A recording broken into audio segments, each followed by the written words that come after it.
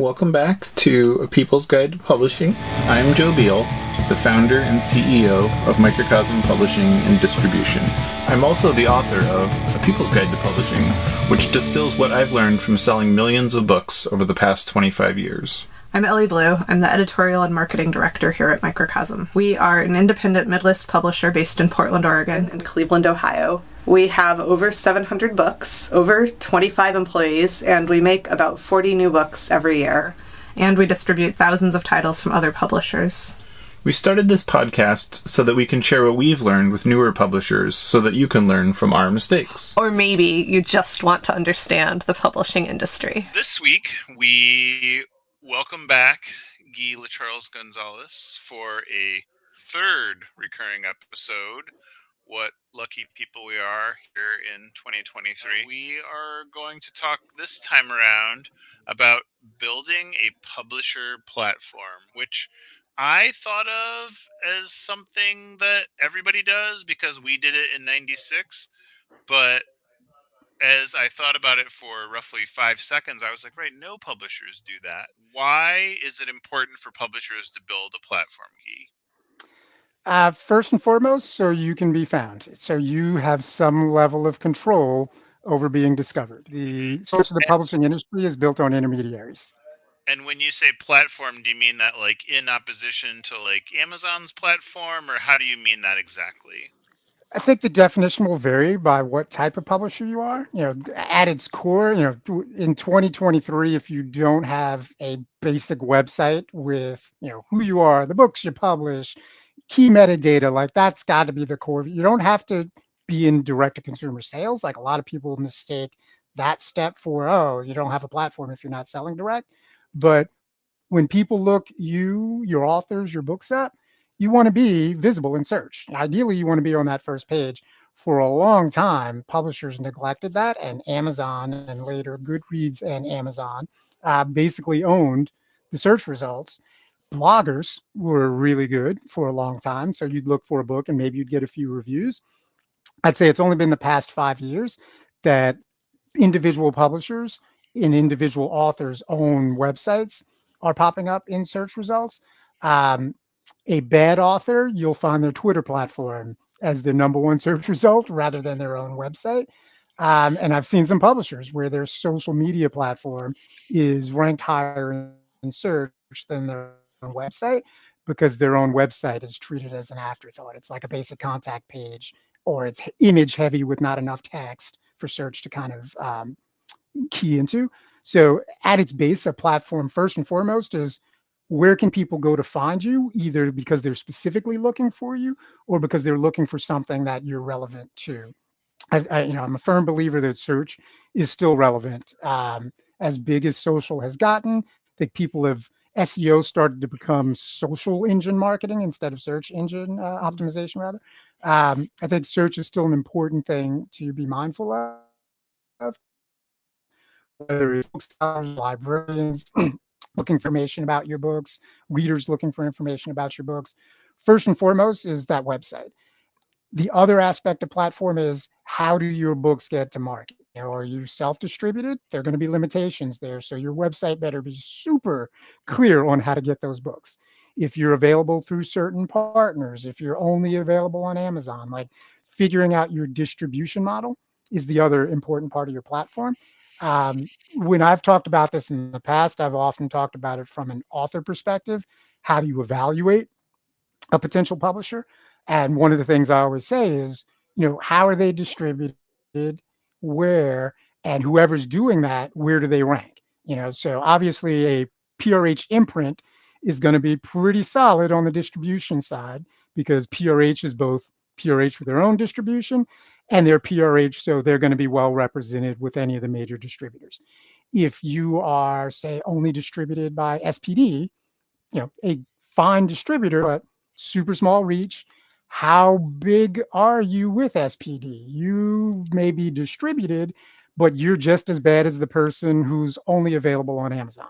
And in some cases, maybe worse, because Amazon's got a little bigger reach than SPD, for better and worse. So that distribution side, understand where you sit with your distributor. How are you being represented when they go to different sales initiatives? Are you invited to those sales meetings to pitch your books, or are you depending on a sales rep who's also representing 12 other publishers? So maybe two of your books are getting a mention at those sales meetings with Barnes and Noble or specialty. I know you guys are big on the specialty side versus other. Oh yeah, we're distributed through Ingram. Okay, that's fine for traditional bookstores and some libraries, but if your book is not for that audience, then that's not necessarily the best platform for your work. So that online presence, your distribution model, and then the third thing is that consumer marketing, whether you're selling the book yourself or not, direct to consumer marketing to me is important for every publisher. I often point to comics in the old days. Comics never, I mean, you could subscribe to comics. That was not a big part of the comics business model, but comics spoke to their readers as if they were dependent on subscriptions through the editorial pages. Their whole persona was about engaging with their readership. Magazines historically have always done that well because of subscription models. Books don't, historically, book publishers have not been great. Past 10 years, huge growth in that area. Now it's harder to find a publisher not at least doing a decent job versus them not doing it at all. But I've come across a lot of smaller publishers who have zero concept about how to market to their potential readers, and they've just got the basics. They've got a website, maybe they've got a Twitter feed. I came up, in punk rock, and then before I did this, I ran a record label, and so like I think that's why platform made so much sense to me is because I was like, you need to have a way to talk to people, you need to know who you're talking to, you need to know why they care, and you need to know like how to reach them and like what they respond well to. And so, I mean, I think that's why I had so much trouble getting into bookstores for those like first 10 years is because they were like, "Who are you?" You know, where it's like the audience and like the actual people buying the books were like, "This is awesome." You know, Yeah, and it was like we were doing zero marketing to the trade and side. We were getting library orders, but we were not, it was just like other than Powell's, it was just like bookstores were not a market we could reach, so it was yeah, like specialty and what is now called specialty. It had no name back then, right. and then but so I guess other than our like broken model that like accidentally worked, why like is this such a struggle for publishers? So I think if you're coming at it from the traditional publishing perspective, it's you're so focused on bookstores and distribution and intermediaries that your own platform, that is your platform. Like, oh, we've got to get, Ingram. If we've got Ingram distribution, we've made it. Self-published authors are the same. Like, oh, I'm up on Amazon, I've made it. It's like, okay, you're just available to be bought. You haven't made anything. How do people find out about you? So, you know, your model, the way you came up when I was in the poetry slam scene, the that was always a fascinating. So while I was doing poetry slam, I was working for Poets and Writers and Academy of American Poets in my day job, and the Academy of American Poets hated poetry slam so much. Like when in my interview, I was told, you realize if you get this job, you keep that outside. Like this is no endorsement of poetry slam. If it's like it never crossed my mind that it would be, but good to know that there's such an antagonistic. So I actually wrote an article for Poets and Writers about the slam scene in 98, 99. That quote, the CEO of Academy of American Poets said something nice about what Poetry Slam was doing, reaching the community, building an audience for poets. The board lost their mind. He almost lost his job for saying that publicly, that Poetry Slam might be a good thing. So I always look back to that as that tension between there's the traditional approach publishers think of as platform, and it's all about engaging with the intermediaries. Readers are secondary. And newer publishers who are either coming into the publishing world already with a platform. So you guys were doing your thing and publishing books became in the traditional model became like a second step for you. The Soft Skull, who published, so in the Poetry Slam in '98, we won with the New York Poets Cafe. We won the National Poetry Slam, and Soft Skull published an anthology of us, and that was my first personal introduction to the book publishing world. And I don't know if you remember the early days of Soft Skull, if you guys were Oh yeah. contemporaries. Um, he had a little store. He was very much tied into the local music scene. He had a platform that was absolutely not traditional publishing, and had its flaws as a result from a traditional publishing perspective. But he was publishing interesting books that a community wanted that he could sell to ultimately through a store that they opened themselves, but he was selling them at shows and everything similar to you guys. So the even though I put it third, reaching your readers, like to me, the end of the day, knowing where your readers are and how to engage and where they buy is the most important part of your platform that then will drive other decisions. There are some publishers out there like, I don't need a website. They might be right, depending on their category and their reach and the communities, or they might be completely on Reddit, and selling ebooks through Amazon and have a thriving business that we'll never hear of, and that's absolutely valid. But they've built their platform. It's in Reddit and highly subjective, subject to Reddit random decisions, but they've got something there.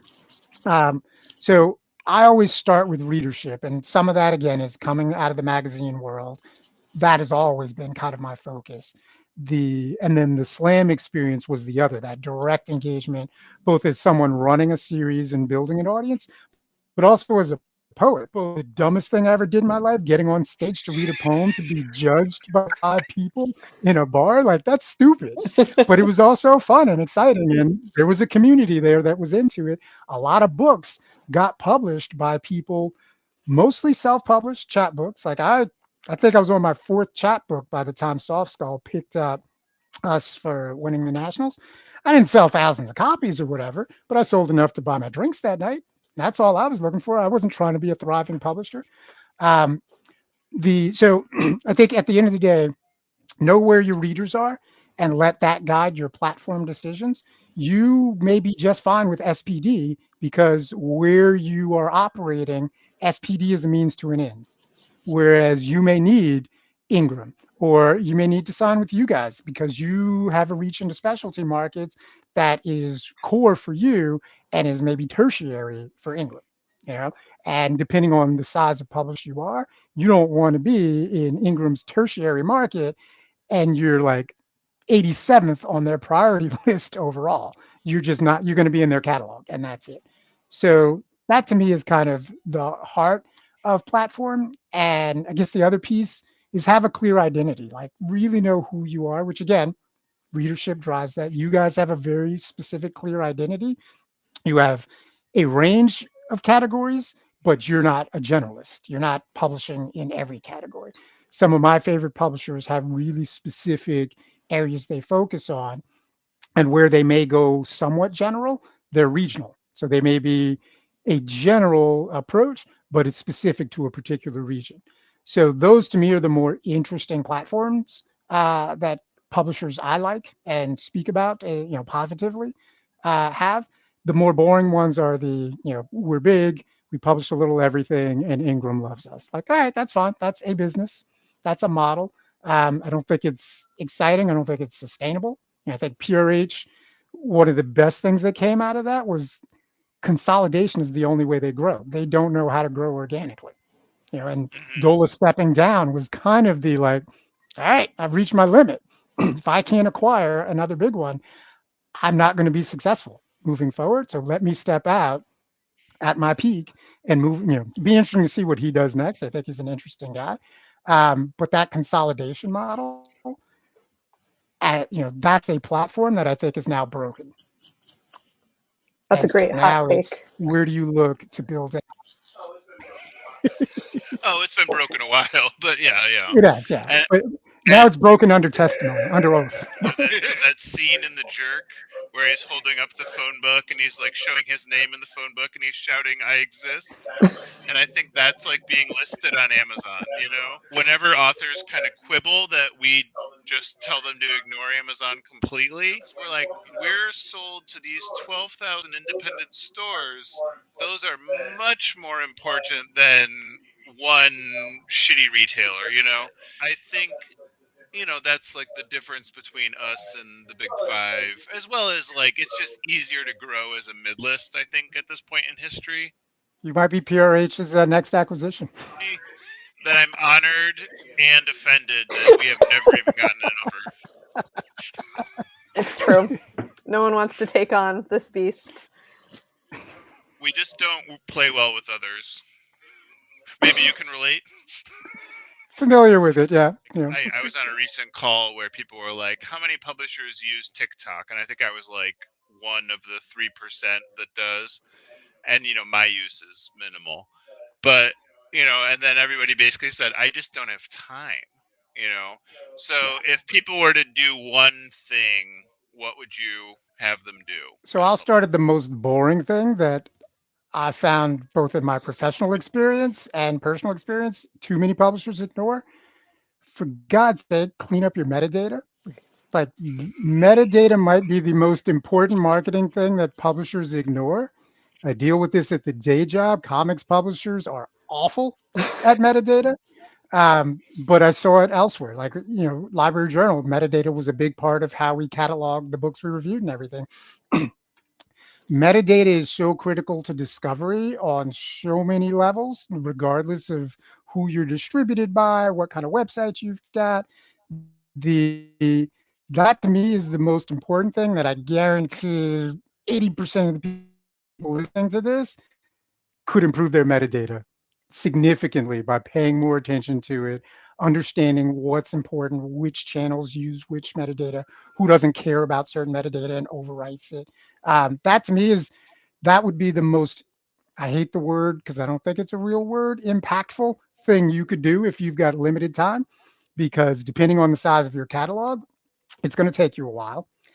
The the impact is measurable. Depending on who you're working with, they can help you with that. So it's not necessarily something you have to do on your own. I believe you guys have a proprietary system, right? That you guys use to manage your that. Working lit. So metadata to me is the like forget social media, marketing campaigns, blah blah blah. Clean up your metadata first. Get your website functional so that your books can be found by you. You nail those two things, everything else then becomes gravy and you can tackle. I always tell people when it comes to social media, start with your readers. If your readers are on TikTok, then figure out a way that makes sense for you to be on TikTok, but also accept that right now there might not be, some platforms are so driven by the users that there's no good fit for you. And that's okay. Better to not be there until it's right than to be there and look, do something stupid and become the main character of the day because you didn't understand how that platform works and you decided to jump in and do something that is against that platform's current social norms that 2 years from now might become the norm. Twitter evolved from, oh, you shouldn't promote your stuff and blah blah blah, to it became a annoying marketing channel that was hard to find interesting conversations. So the social norms change, but zero in on what your readers use, understand how and why they use it, and then figure out how you can be useful. Not how you can sell your books. Figure out how you can be useful on that platform. And if you find a way to be useful, you will sell books. Hmm. And this is the number one thing that we I had the horror once to find out that every single one of our books when we were with IPG was listed as a graphic novel when in reality maybe 10% of those books were actually graphic novels, and I cannot tell you how that happened. But so that was Ellie's first month on the job, was fixing tremendous amounts of that data. I apologize, Ellie. I, I But loved it, but now we are we get constant compliments about our metadata, which I'm like, this is so, I don't know. It's like it's a weird. It's like it touches me in a weird way to have that be acknowledged.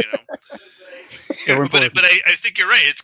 It's like, and I tell people this all the time. Is like if you can't tell what the book is and who it's for by looking at it, the book has already failed in the market because you're going to have to pump so much money into it that you've already lost, you know. Yep.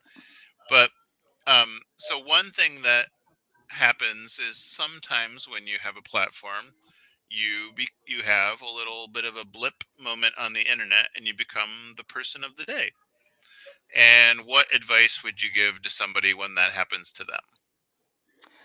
So I've thankfully, knock wood, never been the main character of the day. Come close a couple of times, like, oh shit.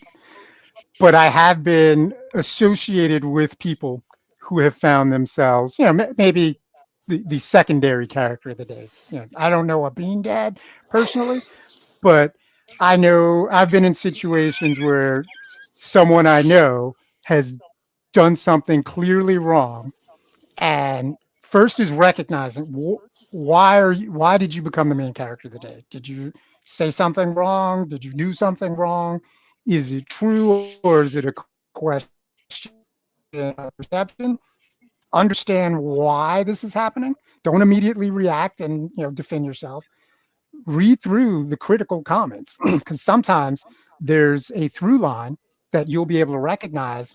Oh, I didn't think what I was doing was wrong, but XYZ. So here's a good example. It's far enough in the past. I think it's okay to use.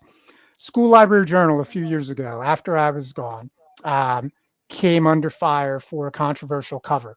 And I can't even remember the specifics, but it was a combination of timing for Black History. Oh, I know what it was. It was a Black History Month issue. So it was a February issue that in SLJ's mind was not a Black History Month issue, but it's February, which traditionally in all media is Black History Month.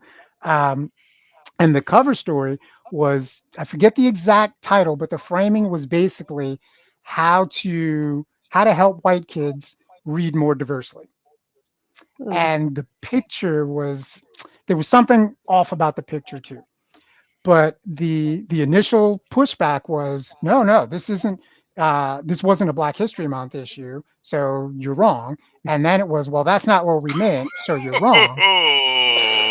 On back channel, I was like, guys, read through. You're not even responding to what people are Ooh. actually saying. Hmm. Like, look at the through line of what most people are saying and speak to that. Like, reflect on that and at least answer that. You may disagree, but you're not even answering that. So, to me, is understand why it happened.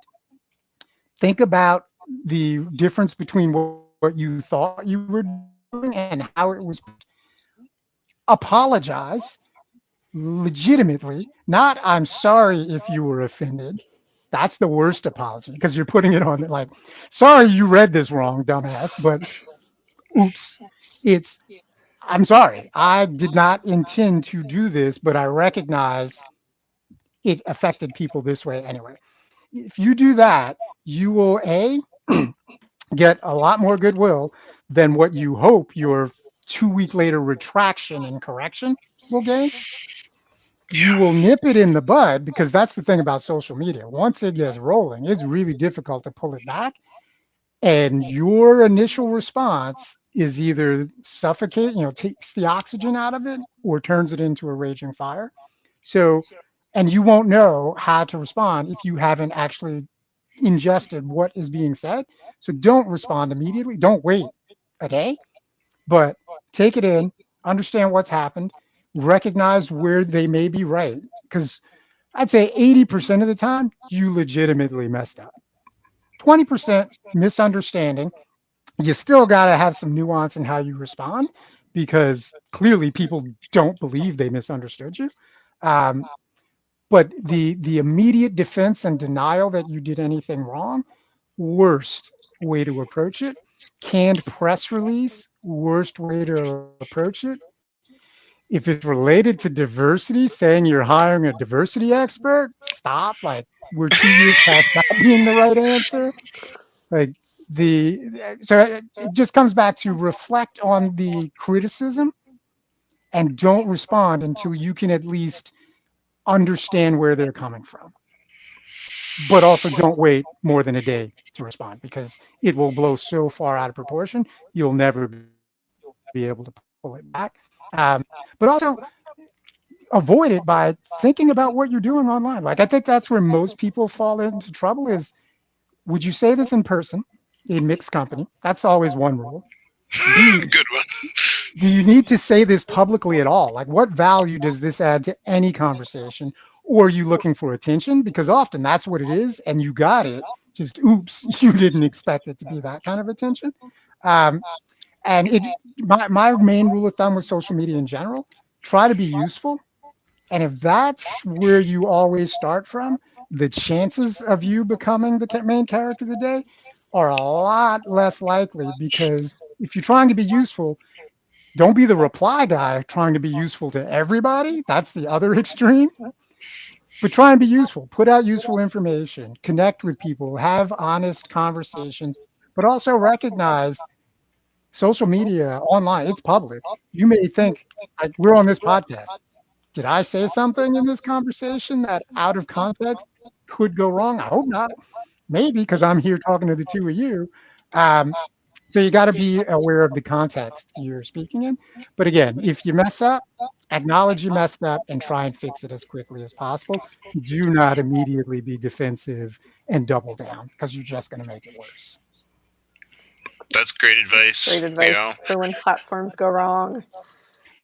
And it is, and I think, and there's lots of things that tie into that too, where people get defensive because they're just not used to being on the hot seat in a lot of cases, or it's so uncomfortable that they think like putting gasoline on it will help. That, and Yeah. we've all witnessed this more times than we care to realize, and it's way more awkward when it's somebody that you like tertiarily know, and We also like maybe have seen this from them before, but and so it is. It's and so I think it's like, thank you for providing steps that are positive rather than just glomming on to people behaving badly, which Yeah. seems like is more the typical way of reacting to this, because it's like, people make mistakes and can and should recover from them. Thanks so much for joining us for all these episodes, and we'd love to have you again sometime. I'd love to come back. Appreciate it. The best promo is always to give a good performance and good helpful advice. But in addition to that, do you want to give a shout out to where people can find you online? So I'm a firm believer of owning domain. So loudpoet.com has been my website since, way back when, forever. But loudpoet.com is my website. LeCharles is my handle pretty much on every platform of relevance. At the time of this recording, I'm off Twitter and embracing Mastodon, where I'm also LeCharles. So go to loudpoet.com and you'll find where I am, including a lot of my writing. Thanks for joining us once again. Please send your questions to podcast@microcosmpublishing.com so we can answer them on future episodes. And please give us 5 stars on iTunes and everywhere else that podcasts are reviewed. You can find us on the internet at microcosm.pub, on Twitter at microcosm, on Facebook at Microcosm Publishing, on Instagram at microcosm_pub, and here in Portland, Oregon on North Williams Avenue. Thank you so much. Have a wonderful week.